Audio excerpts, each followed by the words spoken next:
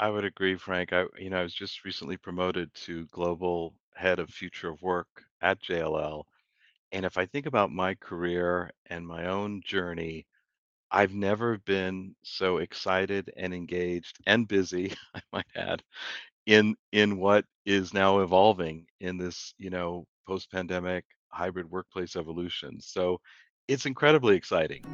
You've scanned the headlines, read the articles, and liked the posts. Now listen to the experts themselves in the Future of Work podcast, presented by allwork.space.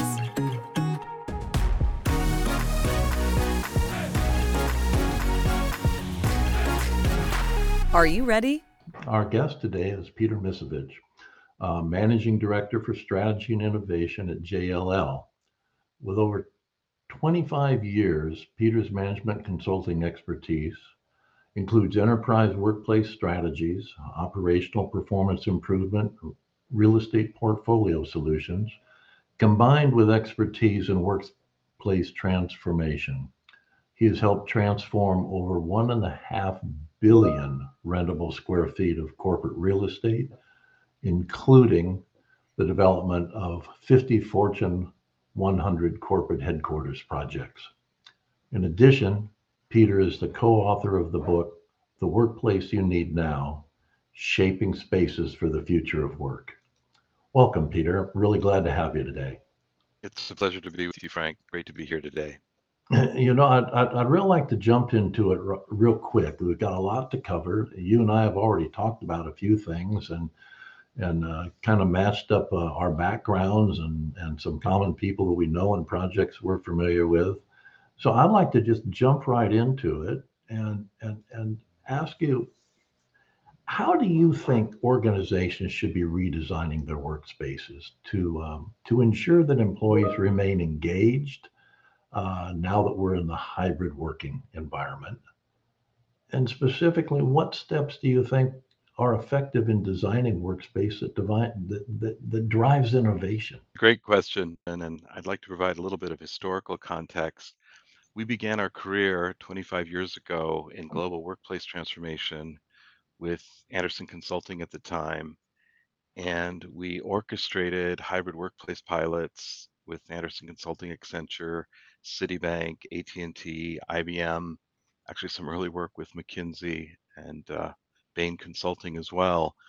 And what's fascinating, PricewaterhouseCoopers, I should name as a former PwC partner. And what's fascinating is that 25 years ago, we were asking the same question. How do we enable hybrid work? How do we enable new ways of working, engage talent, and create not only talent attraction and retention, but greater innovation? And so if we fast forward 25 years and then we look at the pandemic over the last 2.5 years as an accelerant, we're really in this new era of hybrid workplace transformation. And from our work with IDC, for example, we know that 70% of all firms will be hybrid by 2025. We know from IDC that there will be a 90% talent shortage of digital talent required. We know from IDC that 90% of all companies will invest heavily into smart workplace technology investments. And we know from IDC by 2025, 8 out of 10 meetings will occur in augmented reality, mixed reality, virtual reality, metaverse enabled environments. I'm going to throw one more IDC number in at you. Okay. In 2019, just before the pandemic, IDC indicated that there were 1.8 billion remote workers worldwide. And they defined that as any individual that worked 2 days or more per week away from their primary workspace. So when you're using these percentages and you apply that against 1.8 billion people at least, Yeah, this is tectonic what you're talking about. it truly is, Frank. And so that was 2019, and the IDC data that I'm sharing is 2022 January. What's fascinating that in March of 2020, 3 billion people went hybrid remote in a matter of 3 to 4 weeks. And Yes. I've been hybrid remote for 20 years. At once upon a time, Frank, I had 3 offices in New York, Chicago, and Los Angeles, and 2 secretaries. And I Yep. went to the office every day, sometimes 6 days a week, because that's where my computers were, that's where my files were, that's where my, at the time, EA secretary supported me. And, we were tethered once upon a time to the office 25 years ago. And so as we look at the migration and the progression from, 1995 to 2005 to 2015 to 2025, the progression of digital enabled hybrid work has been an ongoing evolution my entire career. And I've built my career and my focus and my Fortune 100 client relationships based upon new ways of working and hybrid workplace enablement. And so from my perspective, this is the only way to work. And it took, I hate to say it, 25 years in a global horrific pandemic. We shouldn't underestimate, the horrific consequences of the pandemic, but it served as an accelerant to validate the value proposal of hybrid work and these new ways of working. And so from an innovation perspective, we believe that actually innovation will be enhanced as a result of hybrid work practices. Collaboration will be enhanced, culture will be enhanced, and those organizations that engage in hybrid work with the two pillars of trust and transparency will actually have exceptional performance and have exceptional talent attraction and exceptional innovation. So it's not a smooth ride in every case. And I will share with you the piloting from 25 years ago was by no means, smooth or easy.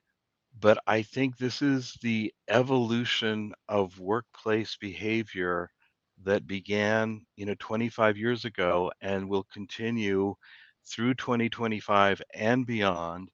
And I think it's really almost challenging to forecast by 2030, what will digital hybrid work, virtual work, um, enablement really look like?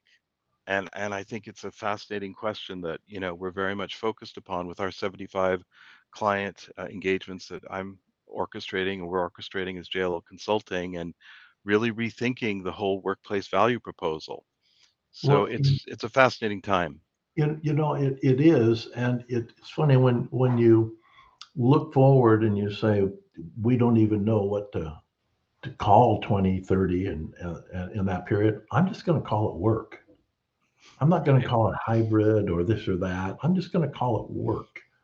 right, Um, when you look at, I'm going to make a silly analogy. When you look at boysenberry jelly or jam today, you don't say, "Oh, it's a hybrid." That's just boysenberry jelly. right, And I think we're going to look at all the things that we do as just normal, and it's not new normal, because if it's new, then it's not normal by definition. Overall, and today you and I are on a video. You're in New York, and I'm out in Texas, and my first video system I put in was in 1982. very good for you. Okay, the, we have all been evolving. And I think the most important word that you've said several times is evolution. That this is not something we have little periods of shock, such Hmm. as a pandemic, but it is a continuous evolution. And one thing that we've seen in all business evolution, at least, is it accelerates. Right, And that's when we say 2030, we can't even imagine. Well, we can't, because the acceleration rate is what we can't calculate in. We can say what we see today and what its absorption or adaption might be. We think it might be, and such, but we don't know how fast, and when that happens, what else it will spawn.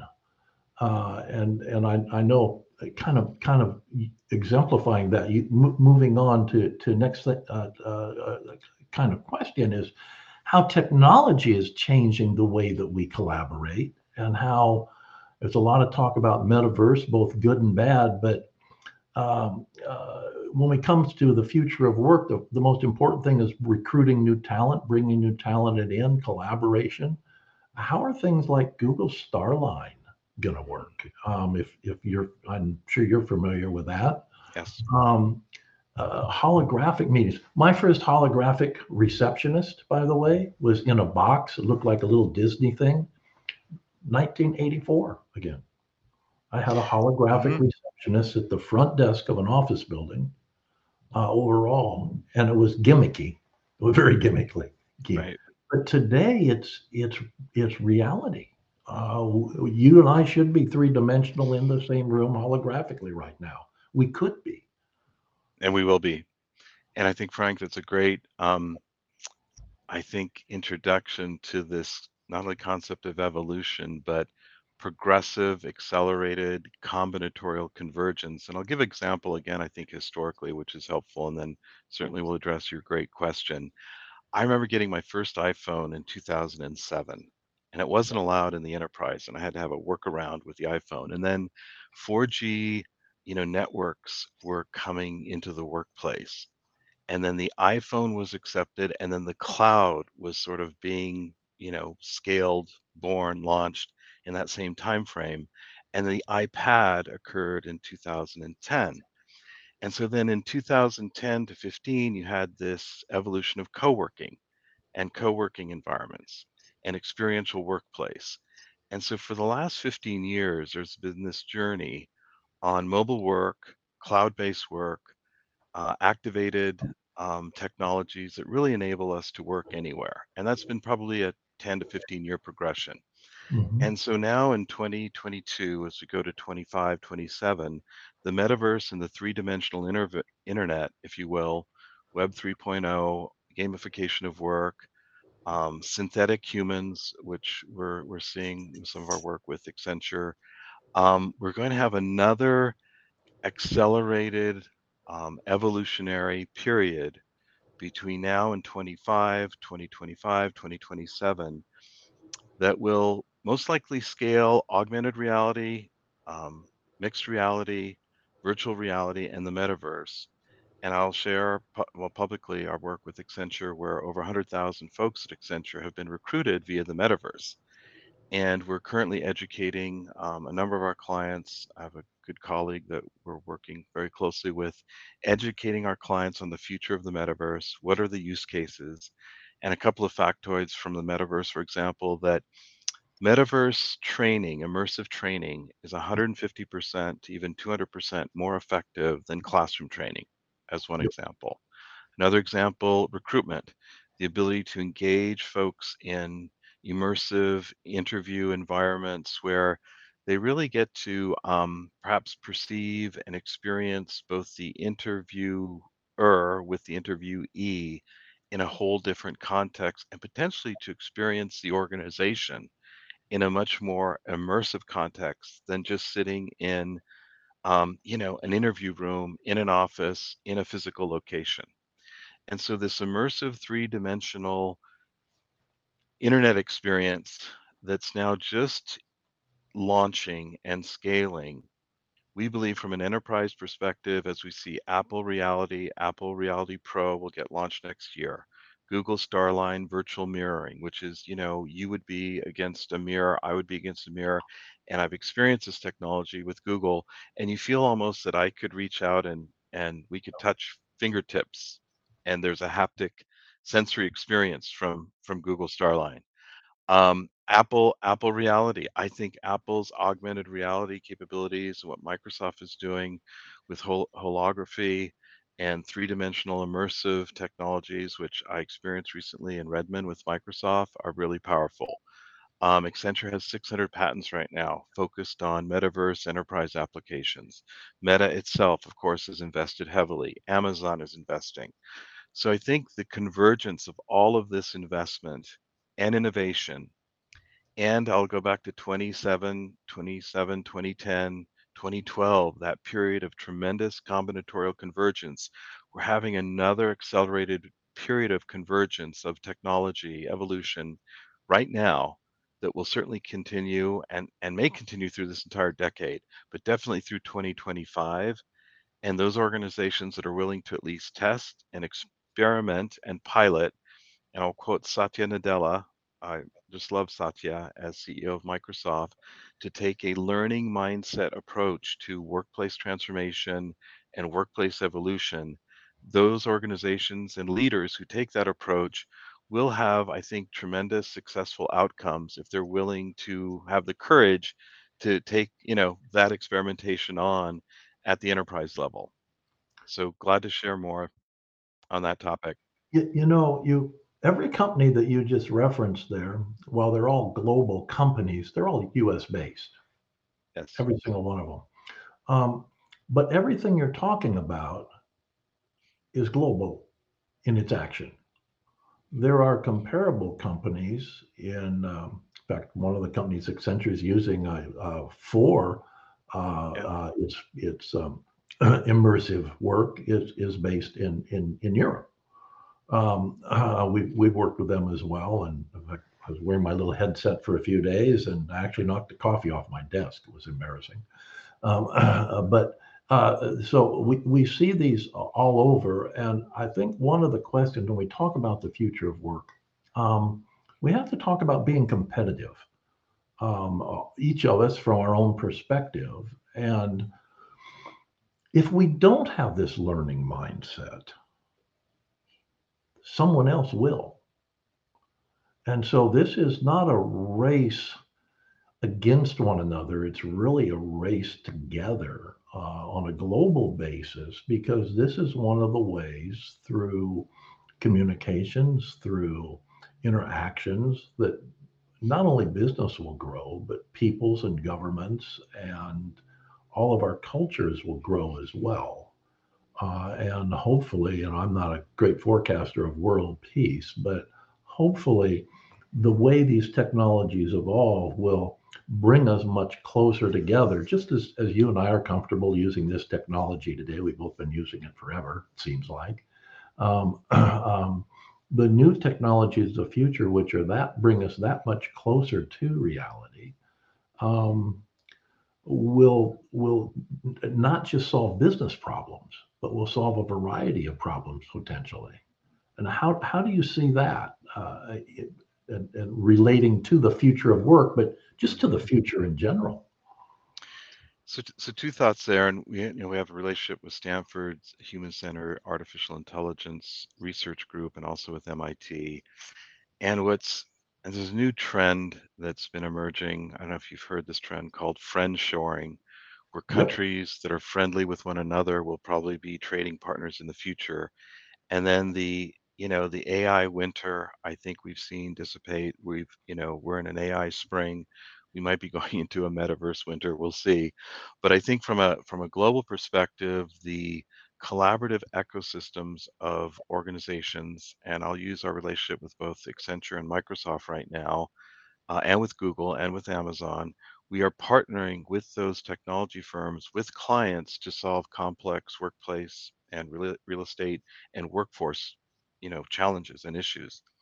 And so I think there's a societal uplift and an enterprise uplift from a collaboration perspective, but there are constraints now globally with some of the geopolitical risk that we're seeing occur, across the world. I mean, Russia and Ukraine comes to mind. China and Taiwan comes to mind. I'm really interested in how India continues to evolve as a global superpower, both in terms of technology and innovation. So, and I'm doing quite a bit of work right now in Latin America and also certain parts of Asia. And so there is this globalization trend that is continuing, but in a different context. So my clients right now, for instance, in Latin America or India or Asia, are looking for localized hybrid workplace integration pilots and programs that are highly local, but they'd like delivery from global firms such as JLL, Microsoft, and Google. And sort of, I used to be a globalist. I'm now a glocalist. I am global in mindset, but local in orientation, if you will, and execution. Because what's right for Frank in Texas may be different for Peter in New York, which would be different for, someone in Latin America or in Eastern Europe or in India. And so we're seeing this customization approach, especially as it relates to hybrid work, which is fascinating by region. And even within cities, Frank, I have 6 projects right now in India. And in each of those cities within India, the hybrid workplace strategies are unique and Different, different. different, yes. And And the I dialects mean, can be different too. Well, and preferences, work preferences, commuting preferences, workforce preferences, business model differences. So there's a fascinating divergence between I won't name the client, but I once orchestrated 200 offices globally for a client where every office was the same globally. The same computer equipment, the same paint colors, the same signage, the same desk chairs. Yep. Everything was the same because that client wanted a 200 office global branding or Yep. branded footprint. And I look back on that and I would never, ever recommend, or that strategy would just not be in the realm of possibilities today in 2022 because of all the diversity and enculturation and DE&I and sustainability and truly country culture importance in terms of honoring communities and honoring culture at that localized level. So I think the age of old globalization is over. And if we think about friendshoring, if we think about the future, if we think about regional and cultural and country differences, I think those will be celebrated and they will become increasingly more important as part of the path forward, if that makes sense. Well, it does in some respects, but it also brings some challenges forth. How do you remain local and act global? How do you act, think globally and act locally? All of that comes back and forth. There's a whole bunch of cliches around that whole issue. But the reality is that remote work of all formats allows us to explore this issue, and we do have to find a solution to it. And the solution is not as simple as someone in Sao Paulo in Brazil using Google to do remote work, help them set up remote work in Sao Paulo, because every company today is international. We all have an international supplier and we all have an international client. And unless we can act locally wherever you are, and be local in our understandings wherever you are, then the technology will just be, it won't have really helped us. Well, we're seeing, for instance, even in certain cities in Latin America or in Asia Pacific, remote work is being embraced, but it's being embraced to varying degrees. So, for instance, if I value going into the office 5 days a week to socialize and engage with my colleagues in a particular city in India or Latin America or Asia Pacific, then that is what I call part of the evolution of work, the future of work, and actually it's part of hybrid.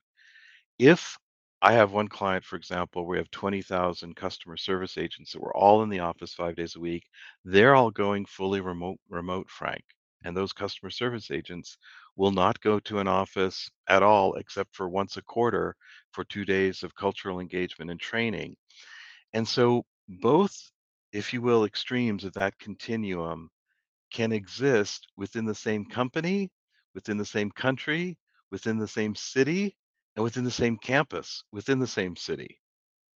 And so this is the new diversified experiential workplace program evolution. And we as JLL, sponsor and support clients in that navigation of the future of work to allow for diversity of hybrid work and hybrid workplace outcomes and behaviors and all of it being enabled by technology. And even if you're in the office 5 days a week, you may have colleagues in like I'm in the office 5 days a week in New York, I may have colleagues in Sao Paulo or in Romania or in Kuala Lumpur. So that hybrid conferencing collaborative capability and collaboration capability is actually more important today, whether you're in the office, whether you're in a home office, whether you're in a co-working site, or if you're in the metaverse. For Accenture, for example, you're able to be in an Accenture conference room, you can be in a Teams meeting and be in the metaverse simultaneously and have the same meeting experience or a unified meeting experience within Accenture right now. and other organizations. Microsoft is following that same pattern. So it's a fascinating diversification of workplace enablement, workplace experiential choice, and a high degree of choice and customization. And all of it can be managed perhaps through a new cost management envelope based upon, real-time utilization, technology enabled, dynamic occupancy management. I mean, if you think about airlines and the hotels, I mean, those of us remember airlines. Before 9/11, I used to get on a plane 10 minutes before the doors closed. There wasn't security, seats would be empty. You could get on a plane. I mean, good luck today, changing a flight and trying to get a seat on another flight. So dynamic, flight seat management came to the airline industry, as did dynamic hotel, space management come to the room management, come to the hotel industry. And we're going to see dynamic occupancy management across the trillions of square feet that exist tomorrow. Perhaps not yet today, No, but certainly tomorrow. I agree with you completely. That's a perfect segue because what we've been talking about are people, borders, cultures, technologies, and all of our reactions to these things. But what we haven't really hit is where you and I share decades and decades of background, and that's commercial real estate. What's the impact of all of this on commercial real estate? Are we going to, gosh, if you're working one day out of the office per week, that's a 20% vacancy factor in your seat. 240, 360, and we're forecasting here 2 to 3 on average. So Right. let's say I have a 50% vacancy factor in every commercial office, which means when leases come up, there's going to be a reassessment of need, and it's probably going to say, I don't need as much anymore. That's what we're hearing. I'm sure you're hearing and seeing the same thing. We already have a fabulously built infrastructure of commercial space. Is that going to get repurposed in our cities as a result of the repurposing, commuting systems, etc.? Is Are we going to be completely redesigning cities around all of these things? And if so, what's your view? What's the 5 year Peter forecast on commercial real estate as a result of this, or the 2030? Give yourself a little breathing room, on commercial real estate. I like to take the long view, and as JLL, we have, forecasts for the immediate and the longer view, but I'll go back, say, 50 years, Frank, or let's say 30 years. I mean, corporate real estate and commercial real estate, we were oversubscribed in retail space in this country 20 times over Europe, for example. And we have had a complete transformation of retail real estate. But then you look at the logistics space and the logistical demand, and we actually converted a major corporate campus recently to a large logistics center. I'll use our work here in New York post 9/11. We had 30 million square feet in lower Manhattan that was converted from commercial office space to residential space. It took 20 years, but it made lower Manhattan and downtown a thriving mixed use neighborhood. So I have clients where we're optimizing their portfolios by 30 to 50%. I have clients where we're gaining 30% of new space in Class A buildings. I have clients where we're going to end up probably neutral by 2025 or 2027. We're going to rebalance their entire portfolios. So the flight to quality over the last 2 years should not be, you know, uh, uh, unrecognized. I mean, you cannot get an envelope of space right now in New York easily in a Class A building due to the demand. So there's been a flight to quality. There will be reoptimization of portfolios. The digital talent and talent attraction requirements and ESG requirements and sustainability requirements and the energy management requirements and the technology integration requirements are all top priorities for my clients and our clients. And so they are going to utilize their portfolios in ways to attract talent, to improve performance. And if they can optimize on costs, they will. But I will share with you, Frank, I have one client where we're going to invest $1.2 billion in about 4,000 new conference room settings for hybrid workplace collaboration. as an example of investment. And I know we're facing a recession. We have the headwinds, economic headwinds that may be coming. So there will be opportunities. And, in my 1.5 billion square feet, I've taken portfolios from 200 million square feet down to 100 million square feet in a matter of months. So optimization is entirely possible, but I think this time versus the last great recession, we're going to see new investments organize themselves and clients organize new investments to smart workplace technology, to Class A space for digital talent, to address climate change risk and technology integration and technology performance. So I think it's and co-working. Co-working I think is going to have an interesting resurgence and it's already having that. For instance, here in New York, it's been slow, but we see that resurgence also occurring in parallel to everything else that I just mentioned and we'll be working in the metaverse an hour to 2 hours a day. So do I do a co-working site? Do I go to the metaverse? Do I work from my home office? Do I go to my office? Do I work from an alliance partner location? I mean, today I can choose 6 to 7 different places where I Yep. can work.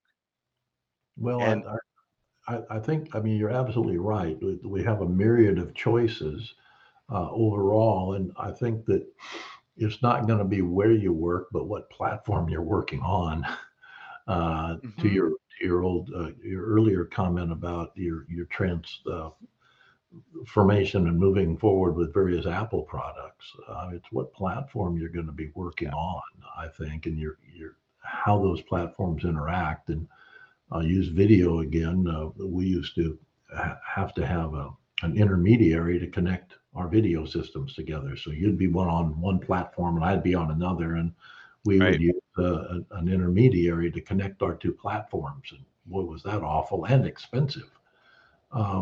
Today, it's all just magically occurs. And I think that's what we're going to see. Most Mhm. people working in these future environments will not even notice that they happen. Yes, it'll be You know, seamless. Absolutely it, right. it will be very seamless. It will just be the way things are. Yeah, But what goes on behind the scenes and the rationalizing of portfolios and your comment about your client investing in meeting rooms, one of the trends, because you mentioned co-working, one of the trends we're seeing in the co-working and flexible workspace sector globally is the development of more meeting rooms per square foot or per center. yeah, Um, right, uh, Historically, a 20,000 foot facility had three meeting rooms. Today, a right. new 20,000 foot facility will have 5 to 7. Doesn't sound like much, but it's a 100% increase. And that's happened over the last 60 months or 48 months even. Yeah, And that will continue to occur because the space we need is space to interact with others, not to space to sit at the desk and work solo. Uh, correct. and that is a big change for all of us. And it's going to be fascinating and fun. And I think that's it. This is a time to be, we have recession, we have headwinds, we have all these things to think about, but we should just darn right be excited because this is going to be a lot of fun and give us unimaginable creative capability. And I, what could be better than that? I don't know. I would agree, Frank. I was just recently promoted to global head of future of work at JLL. And if I think about my career and my own journey, I've never been so excited and engaged and busy, I might add, in what is now evolving in this, post-pandemic hybrid workplace evolution. So it's incredibly exciting. And for those of us who've been on the journey, we recognize this new, very exciting and dynamic inflection point. It's really significant.